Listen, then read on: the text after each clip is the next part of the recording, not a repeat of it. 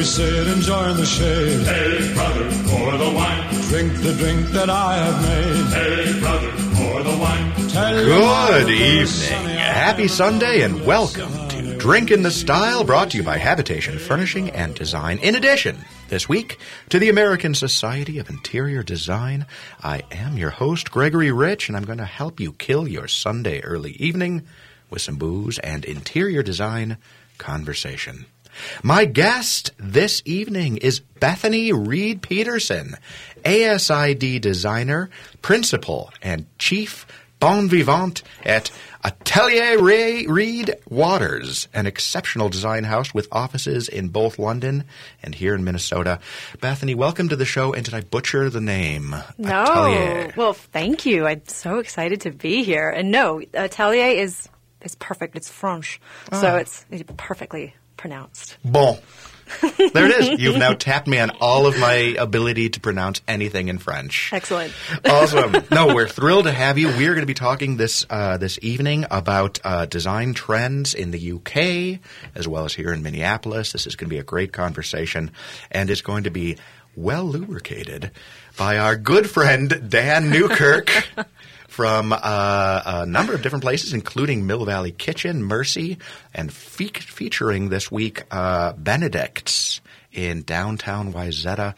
Dan, welcome back to Drink in the Style. Thank you very much. Man of few words, but great gravitas in that voice. What are you going to be making for us this evening? Well, today's going to be a vodka-based cocktail with a vodka distilled from sugar beets. Yes, I know you're wondering. It's gluten-free. It's key to me. Absolutely key to me. I guess just to tap onto the French design firm, I got a little French vermouth for us as well. Really? So the cocktail put in itself. So most people don't really drink vermouth in their vodka martinis anymore. They just want it dry. Well, I'm here to change that a little bit. Really? You're finding people are skipping the vermouth altogether, or just a for tiny vodka, whisper? Just for vodka, not for gin. Okay. The gin drinkers still keep up to the actual demands. But with this case, the drink itself is called Rainwater because it's going to derive down to – so Rainwater, petrichor. Petrichor is a word that was created by some Australian scientists back in like 1968. Okay. And so literally Petra being the root word, the Latin genome, it literally translates to water that flows through rocks through veins of gods. Well, say that again? Flows through rocks through veins of gods. Holy crap. So, in one word, they had a word for that? Petra? Yes, Petra was the word, but now petrichor is the word that's been carried forward. So what's really cool about this is the drink literally tastes like rainwater. So when you go outside and smell that smell after a nice rainfall, you're smelling petrichor. The reason why beets taste the way they do, petrichor. Really? Yep. This is such an educational show. This I is mean, great. I never stop amazing myself at how much value I bring to our listeners through the display of completely unurgent but really interesting bits of information. And this drink will be available both at Mill Valley Kitchen and at Mercy. And now because of this show, we might have to carry it at Benedict's. So You may have to. Somebody comes in and demands it, you're in big trouble. Yep. All I'm three going of to them. demand it. You should. Yeah. I'll come and demand it. I'm going to send in people just to irritate you and make sure that they do. The name of the vodka. so it's beet vodka. Okay. It's made out at our friends out at Parallel 45 out in New Richmond, Wisconsin. But the team that actually owns the brand is based out of St. Louis Park. Okay. Actually right down the road from Mill Valley Kitchen, as a matter of fact. And Habitation Furnishing and Design. Yep. So these guys are basically trying to launch, and I've been working with them for a long time. And this has been a long time coming. I've had the drink for a while, but things move slow sometimes. And here we are talking about it on the radio. That's fantastic. So beet vodka, and it's spelled bet with a long line over the E type of thing. Correct. And we did do a primer shot of this stuff, and oh my God, this is the most buttery vodka I have ever tasted. It is petrichor. It's petrichor. It is the water that Delicious. runs down the rocks and veins of the gods, because that's good stuff. All right, Mr. Bretzer, why don't you step ahead of me? Didn't even let you say it. My apologies. I know. All right, we got our mixing music. Dan, tell us how we put this cocktail together. Well, we're going to do just a classic martini build where I'm probably going to double this up since we're all going to be imbibing a little bit with the lube, as you called it. So typical. It's the anesthetic to life, right? 2 1/4 spirit, and three quarters of the vermouth. Typical random martini build. So we're going to go 4.5. 4.5. Oh, wow. That's going to be half a bottle. But we can do it, because you know what? Here at Drinking the Style, we're committed. Committed. Don't know what we're committed to, but we are committed. Okay, so basically you're saying 2/3, 1/3 is the relative ratio between vodka and vermouth? About. Okay. About. Okay. It really depends on preference, and it depends on the vermouth, it depends on the vodka. I just found this to be the best way to do it. All right. So we've got the vodka added. We've got the vermouth, the French classy vermouth, which, by the way, is called C. Camoes. Yep. Distributed by a bellboy. By a bellboy? Bellboy is the distribution company. Just Distributed by a some bellboy. random bellboy. My friend Rosa Scrade will appreciate the shout-out. I was a bellboy at the Marriott Hotel in Buffalo, New York when I was in college. I, interestingly enough, carried O.J. Simpson's bags up to his room and lived to tell the tale. Oh, my goodness. He was, as everyone says, one of the nicest guys you ever would meet. Such tragedy. And mark my words, just to go off on a tangent, when O.J. dies and they pull his brain out, they are going to find that he had that concussion thing. Oh, CTE. Spades, thank you. Across the board. And had they been aware of that, I bet back in the day, after the murder, I bet he would have been able to frame that case. You know what I'm talking about? No. Glove don't fit, you must have quit. Come on. Well, I mean, So, yeah, okay. That would have been I'm a sure. defense mechanism for him. Yeah, okay. right? That's why he went crazy. Exactly, because it matches Oh, all right. Yes, of the of course. symptoms, the rage, the lack of judgment. And that guy, back when he played for the Bills, he got beat up like there was no tomorrow. All right. That was a bit of that's as far as we go into sports trivia on Drink in this Style. So the one really cool thing about this, and rest assured, for you're going to a show later this evening, is it does take a little bit extra water dilution just to get right to that peak point that I'm looking for. So it's not going to be terribly booze forward. You'll actually be a little bit worried that it doesn't taste so much like booze. But keep in mind, we're making it with just booze and booze. It's like, great, can I go now? There's no booze. Oh, you're going to be just fine. I would never. Too funny. All right, you've got it mixed up and not shaken, but stirred, of course. And it's cooking beautifully. While we're mixing, I'm going to ask the random question of Bethany because I really like the question. All right, here it is. Ready? Random UK question, which means it isn't really random, but it's semi-random. Who do you find to be a sexier stereotype, Miss Wrede Peterson? The English knight or the swashbuckling British privateer? Oh, wow. Okay, the English knight, what, like Game of Thrones style, like English knight, or the Tom Hardy kind of Swinging across. Let's go with option door number 2. Let's go with the privateer, the swashbuckling. I love it. All right. Yes. Swashbucklers, we know our way to Bethany's heart. We have our cocktail mixed in, and we're going to take a really quick break here and begin drinking. We'll be back in just a moment. Mama told me not to come. Mama told me not to come. But she always knows her place. She's got style, she's got grace. She's a winner. She's a lady. She's a lady. Welcome back to Drinkin' the Style, a 1-hour conversation about art, architecture, and especially this week, interior design. I'm your host, Gregory Rich, and my guest this week is ASID accredited designer and chief bon vivant, Bethany Wrede Peterson. Bethany, welcome back again. Thank you. Before we jump into stuff, I just got to say, Dan finished off this cocktail, the Rainwater, with... Again, Dan, what was it? A Violette. A little spritz of Violette that he's got in a little bottle just to add a little something. And this cocktail is brilliant. It is absolutely delicious. It tastes, if you don't like the taste of alcohol, you're going to love this drink anyway because it does not have a huge alcohol flavor to it. It tastes like rainwater, but it's a mighty drink. I can sense it. Mm-hmm. Being all alcohol. So, yeah, great job. And this is served, by the way, neat, So it is without ice, and it is crystal clear. You can tell the kids that you're hydrating. We agree? And Brett, what do you think in there? Are you enjoying it? Absolutely. Yeah, you really can't get that hint of alcohol in there, but I'm kind of with you. You can tell it's very, very strong, but... Seriously, you can put this really like in a Nike squirt bottle, and I can run a marathon and hydrate with this stuff. I like your style. Thank you. Except that I'd never come near a marathon. But I could make 7 or 8 steps, and then I'd just sit on the step. Or a 5K. Yeah, exactly. All right, Bethany, let's talk to you a little bit. I love your title.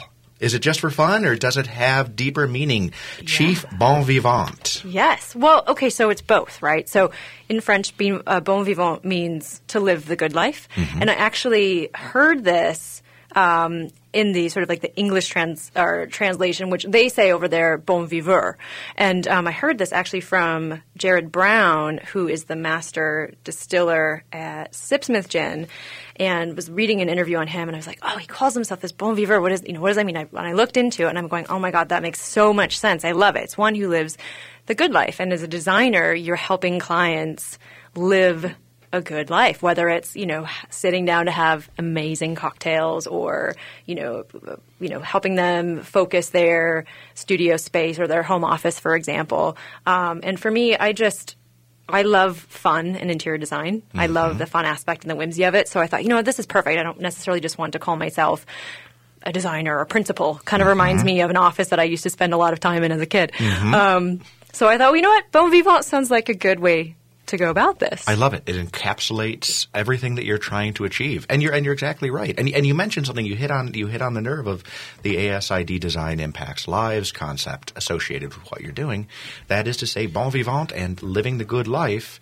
Part of that can be the environment in which you are living, and you understand and you're embracing that, right? Absolutely, absolutely. That's really. It's a client might come to you saying, "Oh, I need help with this," but it's not just that surface level. It's like, obviously we're helping with the design, but it really comes down to help me live a better life, help me be a better, person through whatever that might be. So that it made sense for me to, call myself that. And, it just sounds fancy, doesn't it? It does. Increases prices by at least 10 to 14%. Obviously.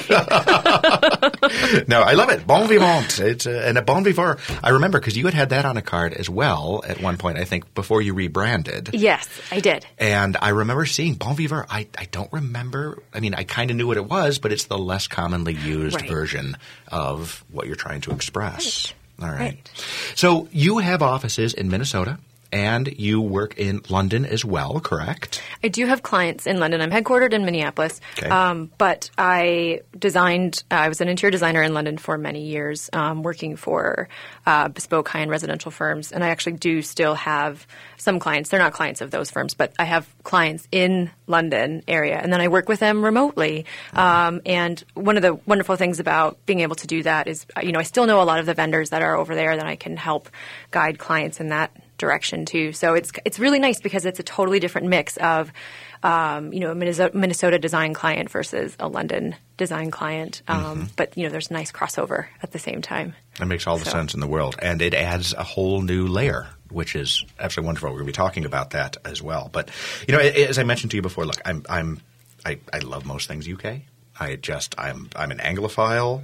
I'm a curious blend of an Italiophile and an Anglophile, which when I was thinking about the show, I came up with the term Italian Anglophile. Italian Anglophile? Does that work? That should be your title. In fact, we should all just make up titles. I do love making up titles. It's what they're doing in the tech world. Like, why not follow that? I actually do. All right. Tangent.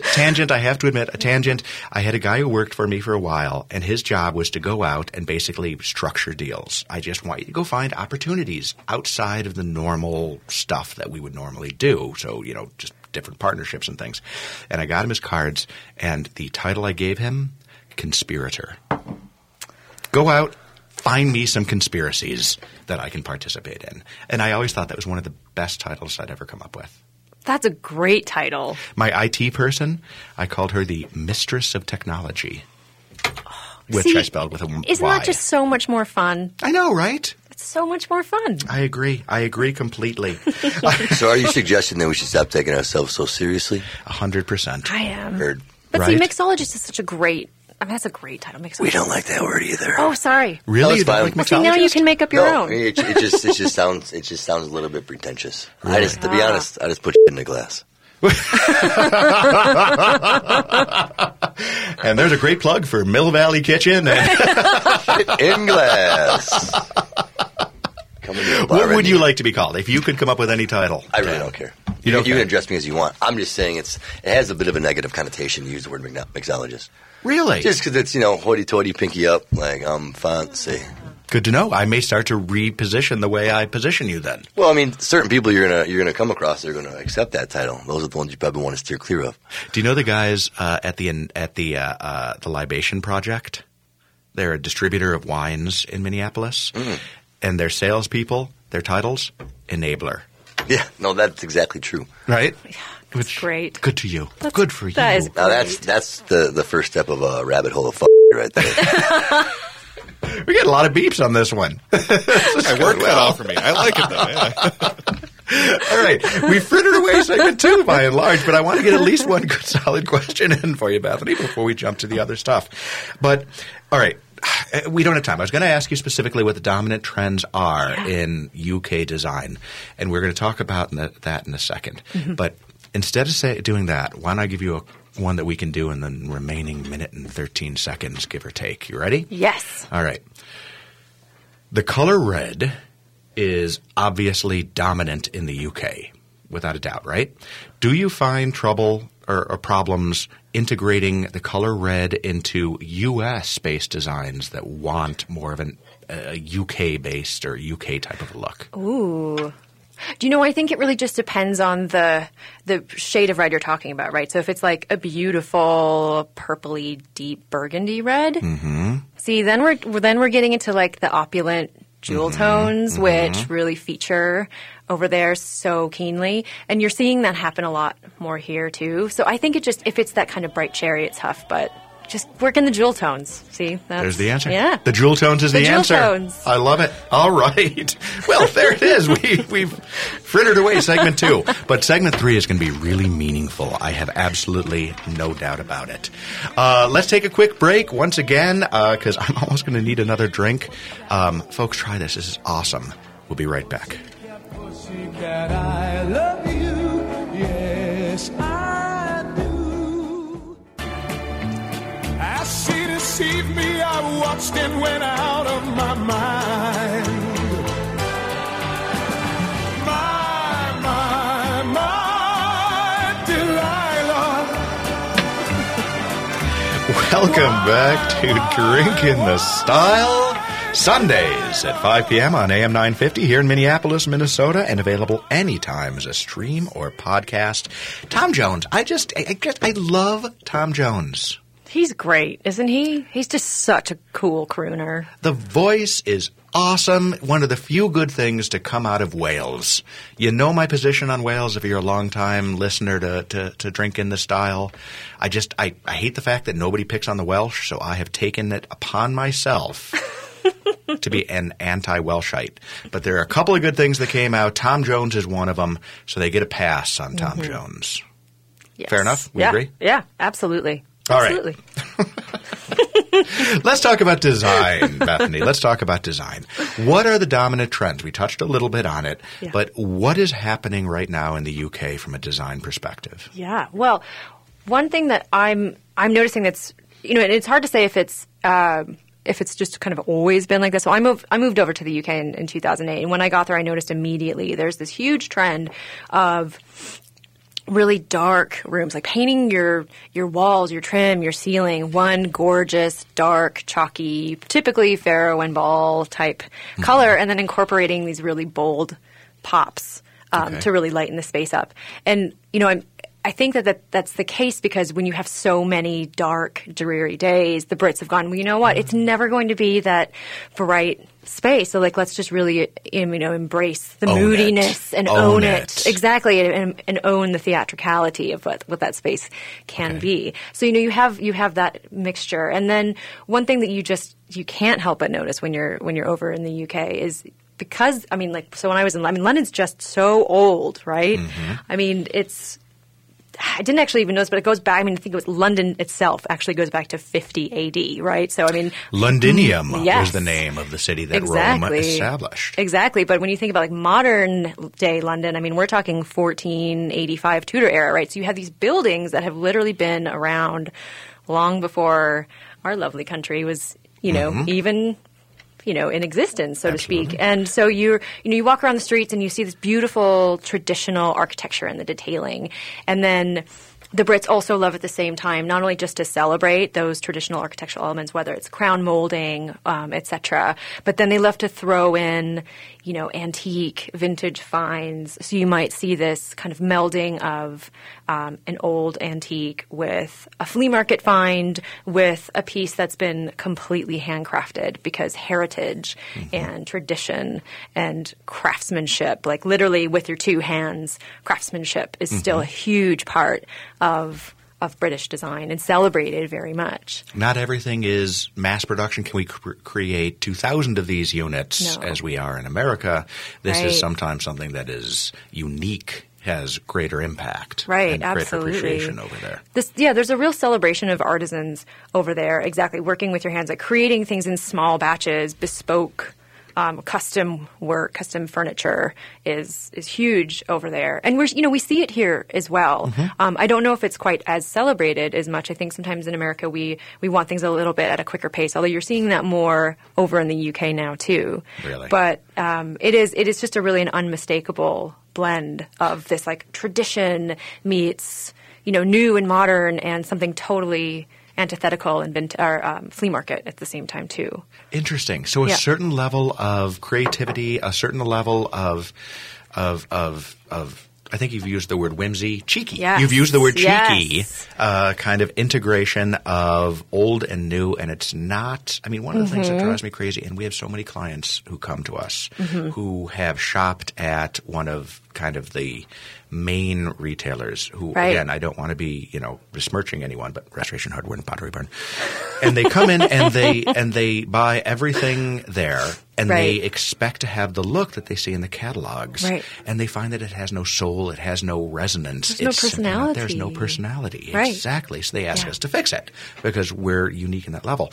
And you're saying the same, I mean, on a grander scale across the UK, they've mastered the art of trying to take kind of the mainstay pieces, the traditional pieces that everybody has, and then integrating some cool, fun pieces as well. Yeah, absolutely. I would definitely say that's a dominant piece of a lot of what's happening in British design. I mean, like anything else too, you're going to see very traditional design coming out of the UK. But what I personally find the most fun is kind of what you're talking about, where you get to inject this really fun sense of personality and an irreverence, kind of a sense of fun, like we've been talking about, right? It's this kind of cheeky, not taking yourself too seriously, which is huge for the Brits in general, right? I mean, because there's all of you've got the royal family, and you have this sort of stiff upper lip kind of culture there, but at the same time too, the Brits love nothing more than a bit of sarcasm and a bit of cheeky behavior. Exactly. So stylistically, then you're saying it's almost a matter of the national persona of Britain. Is a combination of huge heritage and irreverence. Yes, absolutely, yes. And you see this a lot with. Are you familiar with Cole & Son wallpaper, where they have these original like woodblock prints, and then they might throw a cheeky monkey in there, and that's actually with they do something with Fornasetti, which is this amazing Italian design collaboration too. So again, it's this kind of pastiche of the the heritage and the craftsmanship and all of these things, and then they just will go and then they'll have this amazing oil painting of their dog or something, right? And or this like the bonkers pillows or something. I mean, there's this piece in your shop at the moment that's really amazing. It's this really cool sideboard. It's super textured. It looks like it's pieces of wood. And it's like you're not going to see that just anywhere. And I think that's a really great example of putting in something that's completely irreverent, and it's not necessarily so cheeky, but it's interesting. Playful. It's almost textural and playful. You're absolutely right, and it's confident as well. Yes, confidence is a huge part of it. I mean, in a lot of cases, Americans, I mean, we suffer from a national inferiority complex for whatever reason, which I don't quite understand. Dan, do you agree with that, or would you disagree? Right? So, so when people achieve a certain level and they want to decorate their homes, they almost feel like their obligation is to find the designer who will give them, again, that photo shoot that you would find in architectural – not architectural digest, but perhaps a restoration catalog. I just want to interject real quick that I have not one but two sets of friends with oil paintings of their dogs. Yes. Oh, I love that. And they're fantastic. Yeah. And both the dogs are still living. So. Oh, that's awesome. And that wasn't a homage. It's here's my dog. Right. It's through there. It's it's great because dogs are awesome. I mean, and you got to have a certain amount of confidence in order to do something that is not like, stamped and approved by whatever maven of style. Right. The Brits they can do that. I mean, they do that in their clothes as well. They wear whatever the heck they think would necessarily bring them pleasure, bring them joy. Yeah. Spark joy is the big word, I guess, or the big phrase these days. Yeah. And from a design perspective, they've embraced that same concept. If it works, bring it together. But you can't just bring everything together that you like because then you have a hodgepodge, right? I mean, I don't recommend it. It's like eclectic. I hate the word eclectic because eclectic is great at one point, but it came to mean just a bunch of crap that I put together, and now I call it a style. Right. I like blended.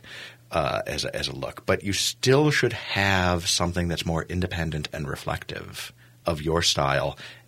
Rules be damned. You would agree? Oh, absolutely. I mean, this is sort of my personal vendetta, but I can't stand when I go into someone's house and I'm going, who are you? I don't, I don't know who you are based on your interior. And, of course, that's, not everyone cares too much about, their interiors. That's not how they reflect their personality. But I love going into a house where I know how you think. I know, what your style is, maybe what you're doing on your weekends if you're going to an art show based upon what you have on your walls or what kind of sofa you have or whatever it might be. So, and I think that's what they do really well is they inject all this personality in. And it's an interesting thing about like the rules, like what are the rules? Because I think you're absolutely right. It's also a hard look to pull off too because if it just becomes too eclectic and too much of a hodgepodge, then hoarder. Yes, right, right. And so that's why it can be kind of difficult to pull off. But the brilliant thing that's another British phrase. Brilliant. I love brilliant. Bloody brilliant. Bloody brilliant. She's gone mental. Yeah, I know, right? I've gone. Yeah, it's gone. She's gone mental. It's the rainwater. She's driven her mental. It's the rainwater. I know. This is good stuff, Dan. Yeah, it's delicious. Great. But the great thing about it is, when you are so close to mainland Europe and all these different cultures that are just kind of in your orbit, you're seeing pieces that are coming from, like you might have this beautiful traditional English roll top, Chesterfield sofa, leather sofa next to a really crazy Moroccan lamp that like your granny brought back from you in the 80s, or you know what I mean? And it's just like there's that kind of, instead of it being a hodgepodge, it actually kind of melds together. And that's almost something that I can't even articulate. There has to be a thread. Right. There has to be some kind of story that's being exactly told. That's what it is. It's the story. And when you can go over to someone's house and they can say, tell me, what is this lamp? Or whatever it might be. And it might be totally crazy.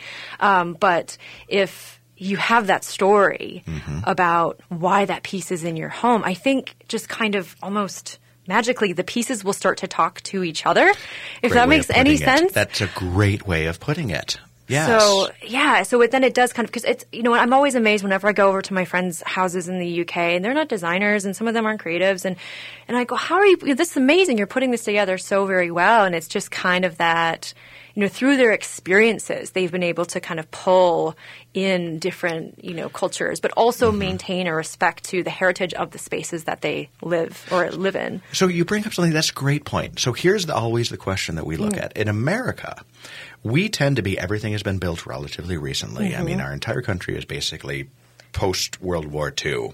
It tends to be a homogeneous type of a design. Our rooms are square. Our windowsills are 2 1/3 inches, wide. Do you have a lot of trouble, or are there ways of giving that kind of flavor, that kind of unique UK flavor within that kind of a homogeneous environment? Yeah. Well, I mean, I absolutely hear what you're saying.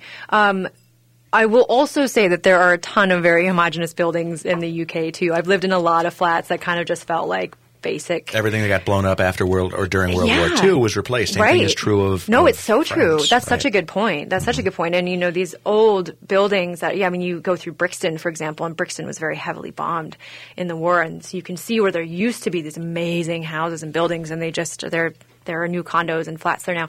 But as it pertains to bringing that sort of heritage, whimsy, cheeky design back to the Minnesotan, it's absolutely possible to do. It comes through things like the kind of paint color you might be choosing, or the accessories, or maybe it's that one piece that's totally out there. That's that conversation starter, right? When you have that dinner party and people are like, whoa, where's this piece come from? That's crazy. Or maybe it is the portraits of your dogs. I mean, I think what it's really about is injecting that sense of your personality into the space as compared to just trying to mimic a British sense of design.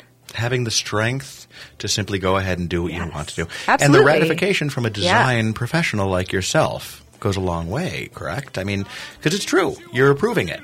You're interpreting what somebody wants. Right. And sometimes we need to help them edit so it doesn't feel like a hodgepodge, but, there you go.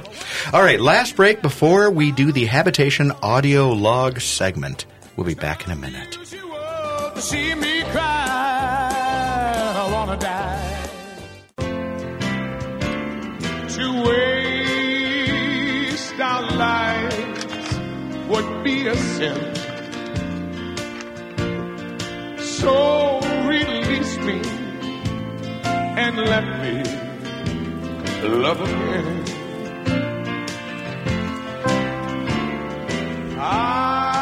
Welcome back to Drink in the Style. As I mentioned, music this week provided by Tom Jones. Again, I won't pound on the Wales thing, but the Welsh. Oh my God. The Welsh. The Welsh, the Welsh, the Welsh. Dan, Benedict's is a breakfast and lunch spot, but here you are with booze. Are you telling me that in downtown Wayzata you were encouraging afternoon and morning drinking? Well, considering we close at 3 p.m., absolutely. Good man. Excellent. You've got a great drink menu down at Benedict's. You've got a couple of different things that are delicious and what have you. It's a great spot. You do great breakfast, brunch, mix-up. What do you have on the menu, or what exciting things are going on this week? Well, my favorite drink over there is one that we also serve at Mercy that's a little bit tweaked, is the Irish coffee. Irish coffee has since been like a long forgotten or even screwed up beverage that can just be so fantastic. It is. Tell me about your Irish coffee. Irish coffee, depending on what location, the Irish whiskey. It's really all about the cream blend, the blend that sits on top. It needs to be cold. It needs to be perfectly aerated. So it's basically a combination of Bailey's-esque, cinnamon-esque, heavy cream-esque. Just goodness. I mean, that's the one thing I'm not going to give the whole recipe for. Nor should you. No, it's a shame. Irish coffee has been hijacked by Bailey's overall, and that's what everyone interprets it as being, when in fact Bailey's is basically just cream, whiskey, and sugar. Yep. And if you put together a delicious Irish, if you actually are mixing it with some genuine whiskey, and you mentioned the magic word aeration on the cream, it can be a frothy delight. In the way it floats on top is every sip you get a little bit of love in each mouthful. It's good. And that's on the menu at Benedict's. At Benedict's and at Mercy. And at Mercy. All right. Listeners out there, please go in and enjoy that place, both places, because they're absolutely phenomenal. All right. Lord help me. It's time for the Habitation audio log, which is always my segment for. Greg is already 2 sheets to the wind, and now he's going to try to read something that he wrote probably at the last possible minute. But it can be interesting. So shall we do the Habitation audio log, Bethany? Yes, let's go for it. You've got a great radio voice, by the way. Oh, well, thank you. Do you know I used to be a radio DJ in college? Did you really? Up in St. Cloud, yeah. That's awesome. Yeah. That's perfect. See, I can't say the call letters Got a on ringer. here. Oh, yeah, I was going to ask to see if I... Okay. Beep. Ratings are slumping. I needed to bring in a ringer. All right, to heck with it. Let's do the Habitation audio log installment 30. Spring is coming.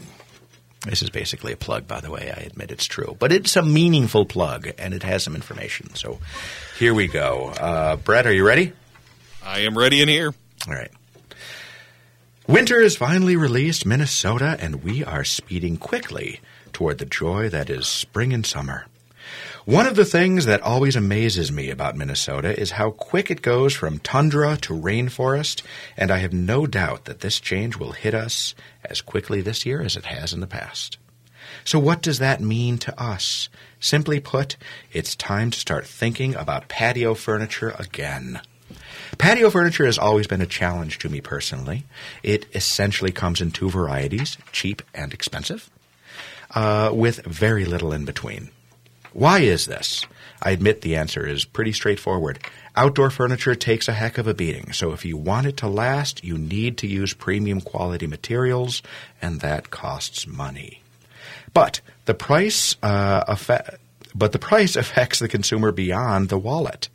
It also severely limits choice. You see, stores like Patio Furniture or Yardbird or even Home Depot and so on need to stock items for quick shipment. Since the cost of quality furniture is relatively high and the season is short, they inevitably make the decision to reduce inventory cost and mitigate risk by offering lower-end, homogeneous products that all pretty much look the same and have the same 2 to 3 year lifespan. Habitation has gone a second route. We don't inventory much patio furniture. Instead, we've worked hard to find suppliers who offer high quality, high style, and short lead times. Manufacturers like Fermob, Von Damme, and Phillips Collection offer products that are aesthetically interesting and functionally resilient and arrive in just a couple of weeks. But that means our clients do need to plan a little bit ahead. Luckily, habitation designers are ready to help you make your outside spaces exceptional and every bit as exceptional as your indoor spaces. But you really want to I screwed that up. We're going to go back. But if you really want to make a statement, you need to start thinking about the outdoors right now. Otherwise, you'll quickly find that the only options you've got are the same dining and patio sets that your neighbor has. On the plus side, if you do decide to go the big box store route, you will correct the procrastination in 2 to 3 years when your furniture falls apart and you come and visit us for something that's really cool and really durable. Did that make sense? Did that work? Yeah, that sounds great. Right? We've got some great stuff. I mean, I don't do a lot of patio furniture in the showroom. We've got a certain amount, but, we've got design books. We've got experts who understand how the pieces work together. There's this awesome guy, Bethany. Have you ever heard of, Homme Forme? Yes. Carter? Carter Everbeck. Yes. I don't know him, but I know of him. I know his oeuvre. Yes. You know the oeuvre. Yes. Carter Everbeck is a furniture designer here in the Twin Cities. He has a showroom that is open sporadically and unpredictably called Homme Forme in Minneapolis. But he has developed this system where it is so cool. He takes standard furniture and he basically dips it in rubber. So it becomes outdoor furniture and watertight. And you can then have this amazing, cool space that you can just leave out over the season. And he's got several pieces out at Habitation, and we'll have a few more pieces again this year. It's so cool. And like Fermob, do you know Fermob? Oh, do you know what? No. Fermob is the company. I don't think I do. Fermob is the company that does like 80%, literally 80% of all the patio seating in France. They do all the bistros. They've got kind of a cool contemporary look as well, but it's this beautifully, awesomely made furniture, high style, almost indestructible. Amazing. We have a bunch of it actually at Habitation. We keep it out on the patio section all winter long, and people think it's like shameful that I don't put away my patio furniture. And I'm like, no, this stuff's indestructible. It can stand up to a Minnesota winter. That's amazing. I know. So you should check it out. Yeah, I was going to say I'll be back because – and this is the great thing, right? Like you never stop learning about amazing vendors and amazing, places to come and shop. And, also dipping furniture – I mean, dipping furniture in rubber, as you do, right? Who thinks to do that? Mm-hmm. That's so cool. Carter I love Everbeck it. does. Yeah, that's about that's the size so of cool. it. That's Carter so cool. does just amazing. He reclaims furniture, restores it, and makes it Yeah. just gorgeous. He is amazing. Yeah. I got to have him on the show soon because Yes, he is you such should. a good guy. You should. But I love that you're carrying his pieces in at Habitation. No, I don't think anyone else is doing that. It's wonderful. I don't think so either. Yeah. I'm really proud of it. I don't want to sidebar too hard, but I'm going to a little bit.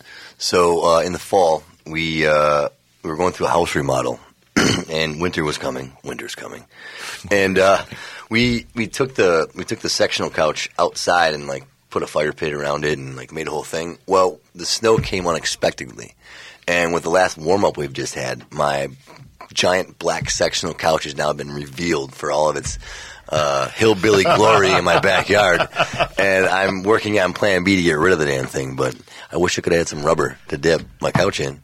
Dip away. Yeah. You want me to put you in touch with Carter? Actually, I'm very curious about that. I will be bringing some friends to your showroom as well because I have friends that definitely fall into your category. The showroom is awesome. I have to say, I'm I so have to proud see of my it. business. I wanna see it. I know you haven't been out there. You come in, you do the mixology. Oh, sorry, not mixology. The blending of cocktail. Yeah. I don't want to offend you. Not offended. Overall, but you need to check out the showroom because the showroom is cool. Bethany, cool. you were swinging in, and you love the Gerber Art Gallery. Yeah, I was so impressed. I mean, I just love that whole concept of they're called the art girls. The Is that Art right? Girls, The art girls. yes. I love that concept. I think that's so cool, and I love that it's a local artist, but they have this great recognition nationally. I mean, it's just.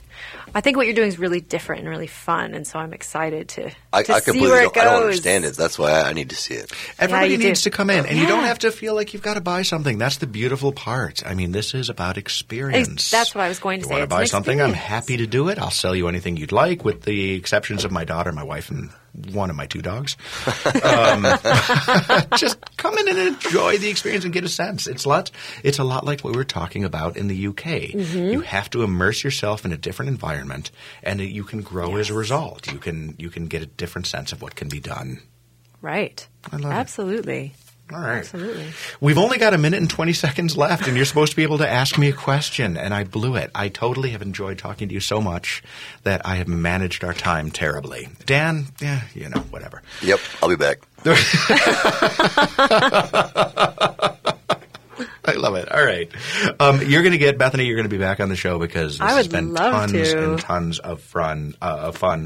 But we are winding into the end of the segment, so I need to do my little closing and thank my listeners for tuning in. But we have drunk our way through yet another episode.